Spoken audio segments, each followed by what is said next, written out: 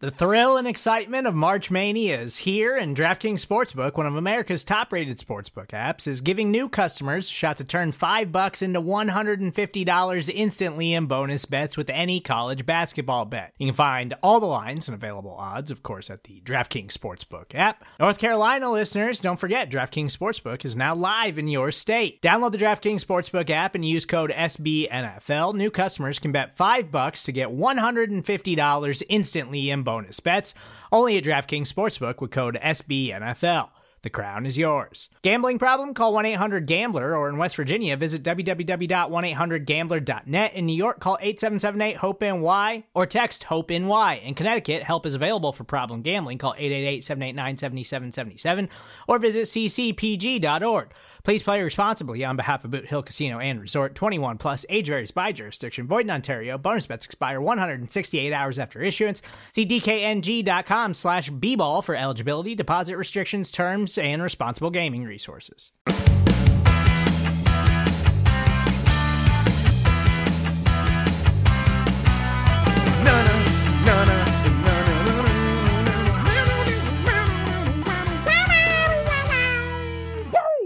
Whaddup World! Welcome on all to another episode of the Ocho, presented to you in partnership, as always, with SB Nation's bloggingtheboys.com. My name is RJ Ochoa. You know me, of course, from BTB and from right here as your humble host on the Ocho. It is Wednesday, September 23rd, 2020. We hope all is well wherever you are. We hope you're happy, safe, healthy, and that you have a very fantastic hump day. It is the middle of the week, which means we are just about done talking about the Atlanta Falcons, and we are looking forward to the Seattle Seahawks. We will do so later today on the newest episode of Talking the Star. Remember, you can hear all of our wonderful shows here at Blogging the Boys on the Blogging the Boys podcast network. All you have to do is subscribe wherever you get your podcasts. We are available on all major podcast platforms. You get access to 2 episodes every single day, keeping you in the loop, all things America's team.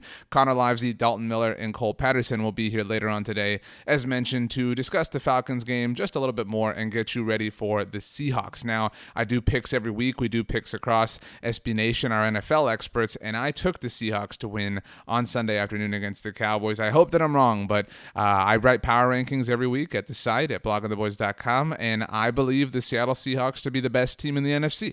I know that the Green Bay Packers are playing very well. I don't think the New Orleans Saints are ready to challenge for that particular throne here in week 3, but as things currently stand, I believe the Seahawks to be the best team in the conference, and I believe Russell Wilson to be playing at a higher level than anybody else. No disrespect to Pat Mahomes or Lamar Jackson. But on the subject of it being hump day, it's Wednesday, obviously, which means the Cowboys will be back at practice, which means we'll get an injury report, which means we'll get some potential clarity with regards to at least, one notable player in Tyron Smith. Yeah, that's what today is going to do, right? We're hopefully going to get some answers to the status of Tyron Smith. He did not play against the Atlanta Falcons, as we all know, and Jerry Jones had something very interesting to say about Tyron in his Tuesday appearance on 105.3 The Fan. Obviously, everybody wants to know, is Tyron going to play? Is he not going to play? This is a big factor. This goes a long way in if you are picking this game, whether you're going to pick the Cowboys or the Seahawks. I don't think it makes a difference personally. I think the Seahawks are going to win, as mentioned. But Jerry was asked on 105.3 about the update for Tyron. Is he good? Is he not good? Whatever. Here's what Jerry said. He said, well, the update is actually he didn't play last week in preparation so that he could have a better chance of playing this week or in the future. I'm going to say it one more time. He didn't play last week in part because we made preparations for the future. It wasn't impossible to have had him out there last week had we done a couple of things differently, but by design, we didn't do it that way. We wanted to look to the long term, for the longer term being the next games, the ones we're getting ready to play. So I feel as good as you can feel. I don't know, and nobody knows right now until we get out there and see how he's operating during the week here at practice. But for the longer term, I feel good about it. He's had these periods over these last few years when he's had to adjust literally on a week-by-week basis as to what he's doing with some nerves, called stingers. Those type things are the kind of things he's dealing with. What that sounds like, obviously, there's always a bit of translation involved when it comes to Jerry Jones. What it sounds like is the Cowboys and Tyron Smith were close. And again, this is my own personal interpretation here, that maybe Tyron could have gone, but maybe it was a bit of a gamble, right? Maybe it was a gamble in the sense of let's just try to beat the Falcons. Let's try to get to 1-1 because the Seahawks are obviously going to be a tougher team to beat than Atlanta is. No disrespect to our friends in Atlanta. That game was certainly closer than anybody wanted it to be. And if that was the case, if it was a gamble, while admittedly, thanks to a lot of help from the Falcons, it worked. It paid off. The Cowboys got that win. Tyron got that rest. And if he's able to be a factor in a helpful fashion on Sunday in Seattle, well, hey, it was worth it. And so we will certainly see what the case is with Tyron Smith. Remember to check bloggingtheboys.com later this afternoon for the latest injury report, the first injury report of the week, getting ready for the Seahawks. But on the subject of gambles, I don't want to talk a lot about this, but it is still a subject. The 2-point conversion. I've made my case. All right. I wrote over 1,300 words about the 2-point conversion and why I believe it to be a smart decision. I believe this is something, and that's the only thing I want to mention about this here on today's episode.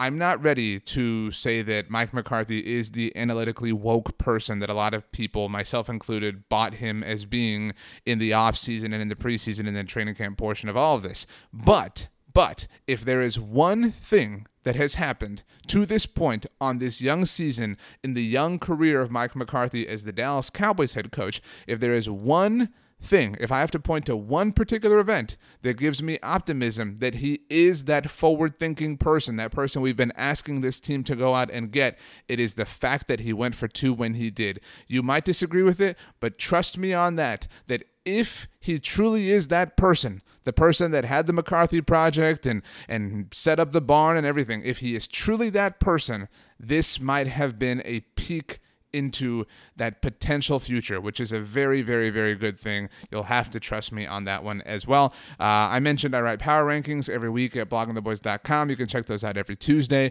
I thought it was interesting. The Dallas Cowboys won, but fell. They did in my personal power rankings, and they did in a lot of people's power rankings. And I think a lot of that was that they should have lost. I mean, that's really the case. But the Cowboys right now are kind of a middle-of-the-road team. And if they beat the Seahawks, I don't want to equate this to 2014, but that win really kind of announced that team to the world. This win, if they were to get it, would have that same sort of potential effect, at least from a Mike McCarthy standpoint, like, whoa, this is definitely different, et cetera, et cetera. So it is what it is. I should mention, by the way, that the last time the Cowboys visited Seattle was early in the 2018 season, and you will remember a lot of things are different. The Cowboys had their defensive hand signals deciphered by the Seahawks. You'll remember, I wrote about this back then, Doug Baldwin talked about how 2 younger players on the Seahawks were in charge of deciphering and decoding what Chris Richard's secondary was doing, and that led to a big-time Tyler Lockett touchdown in the game, which was a little bit disappointing to find out after the fact. No Chris Richard in Dallas anymore, so hopefully that is not a factor come Sunday. We're working on a very special guest for tomorrow's episode of the Ocho. That's all I can say right now. So look forward to it. I think it's going to be a lot of fun, and I think you're really going to enjoy it. I will also say, make sure you subscribe to the Blogging the Boys podcast network. Make sure you also subscribe to the SB Nation NFL show. You can hear myself, Pete Sweeney, and Michael Kist every Monday on Monday Football Monday. Maybe we'll be recapping a Cowboys win next Monday. Who knows? You can follow me on Twitter or Instagram at RJOcho, and you can do me a huge favor, and you can have the absolute best Wednesday of all time. You know why? Because you deserve it. We will see you mañana, my friends. As always, go Cowboys, and peace out.